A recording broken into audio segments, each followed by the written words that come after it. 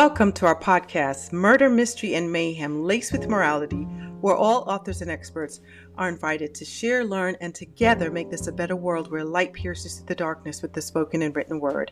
Today is a bonus feature of our Black History Minute. In recognition, we celebrate and honor Alice Walker.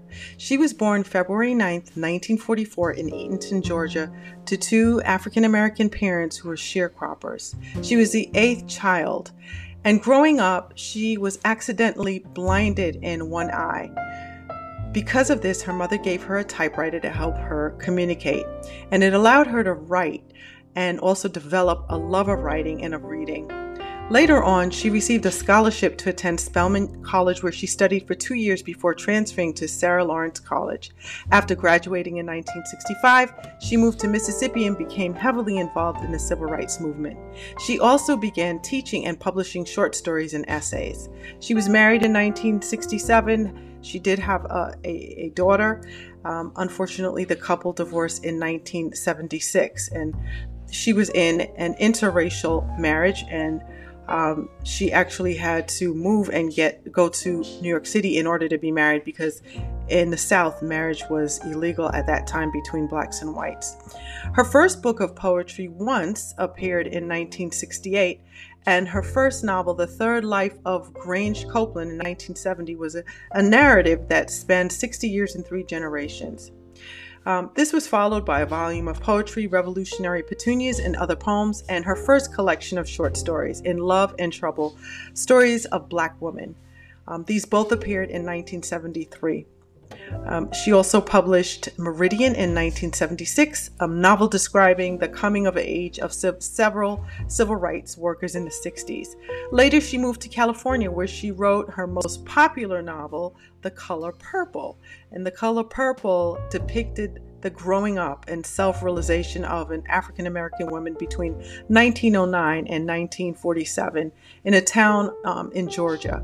This book ended up winning a Pulitzer Prize and was adapted into a film that was helped along by Steven Spielberg, and then a musical version was introduced by Oprah Winfrey and Quincy Jones, and that premiered in 2004.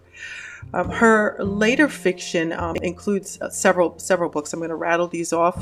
The Temple of My Familiar, Possessing the Secret of Joy, By the Light of My Father's Smile, Now is a Time to Open Your Heart.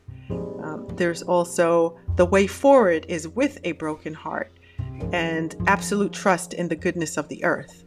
A Poem Traveled Down My Arm, Hard Times Require Furious Dancing, and Taking the Arrow Out of the Heart. Also her Blue Body, Everything We Know, Earthling Poems.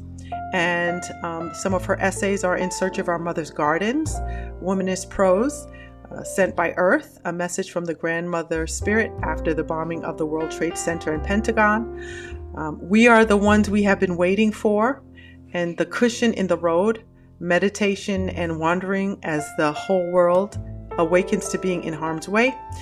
She also has written several children's books and critical essays on such female writers as Flannery O'Connor and Zora Neale Hurston. Her editorial on Zora Neale Hurston in Miss Magazine was also a favorite, and created a resurgence of interest in that particular author, who I absolutely adore.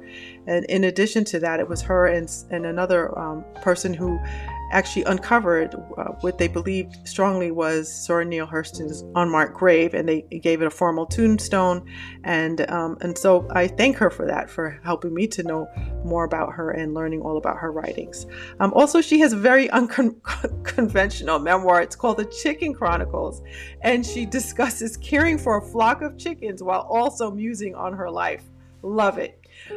There's also a documentary on her life if you ever want to check it out, and it's called Alice Walker, Beauty and Truth, and that was released in 2013. But this lady, she is still kicking at the time of this podcast, and she is still writing and giving talks, and so we celebrate the brilliant work of Alice Walker.